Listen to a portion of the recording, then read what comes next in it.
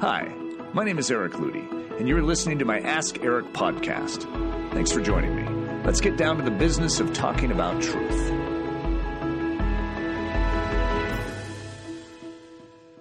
Can a church be healthy if it is packed full of immature believers? I'm guessing some of you have had that thought before when you come into a church, like, wow, these guys are really not doing so hot. Now, it's sort of a trick question because immature believers at first sound like, oh, that just sounds miserable. I mean, if everyone's immature, yeah, if everyone is immature. And here's what's funny. A church that is healthy has to have immature believers in it. If it doesn't, it's not showing signs of health, because what's a key sign of health? New believers. And new believers, by very definition, are immature. They're newborns. And so as a result, they need to grow up unto maturity. Now, if all the church has is immature believers, yes, then it would be very unhealthy. But a healthy church should have a good amount of immature believers. That's a show that people are going out in this church and they are bringing new souls into the kingdom. They are winning souls for Christ. So in my home church here in Windsor, I'm always sort of going back to what I call my dream. And that is my list of things that I want our church, our personal church here in Windsor, Colorado, to always have. And so this one question always sort of stimulates this notion. So here's my list. I call it my dream. A church that is always uncomfortable.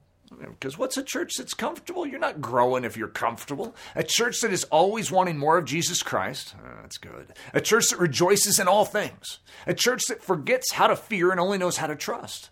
A church packed full of new believers. See, that's why this goes into my head at this time. You see, if you're healthy, you have to have new believers. A church where 30% of the congregation would be termed full-time missionaries. Could you imagine just at any given time, 30% of your congregation are like full-time given to the pursuit of missions. I'm not against 100%. I'm just saying that's maybe not as normal. But here's 100% for you. A church in which 100% of the believers inside it are involved in active discipleship. They are being discipled and they are discipling others. 100%. Everyone's involved. A church that prays together often and always fervently and with persistence. A church that gives of their time, their talents, their resources, and their lives. A church in which everyone is an evangelist, listen, and every believer leads at least 12 people to Christ annually. Could you imagine how exciting that would be? Once a month, every single one of us is bringing someone into the kingdom. That's exciting. Now, here's my final one. A church that becomes known as the happiest church in the world. I'm just convinced that Christians should be happier than anyone else on earth. Look at what we have. We have the good news. We tote it around. If it's truly good, we should show it in our countenance. We should show it in our souls. Yes, we're in the midst of war. Yes, bombs are being thrown, shot at us, and bombs are being dropped on us, bullets being shot at us. And it's rough territory we're in this hostile world. And that's why it's so fun, because we have the victor. And everything the enemy means for evil against us is turned for good. And so as a result, we have every reason to be the happiest people on earth.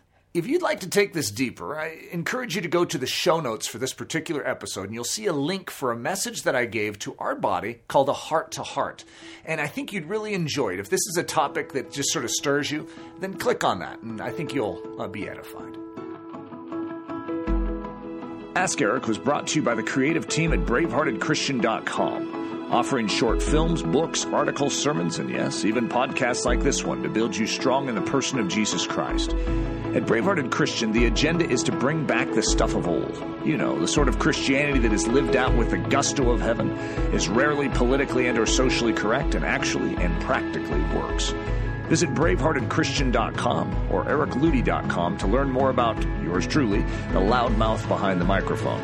If you would like to submit a question for me to consider on this podcast, please feel free to do so from our podcast homepage. Until next time, Barak Asak.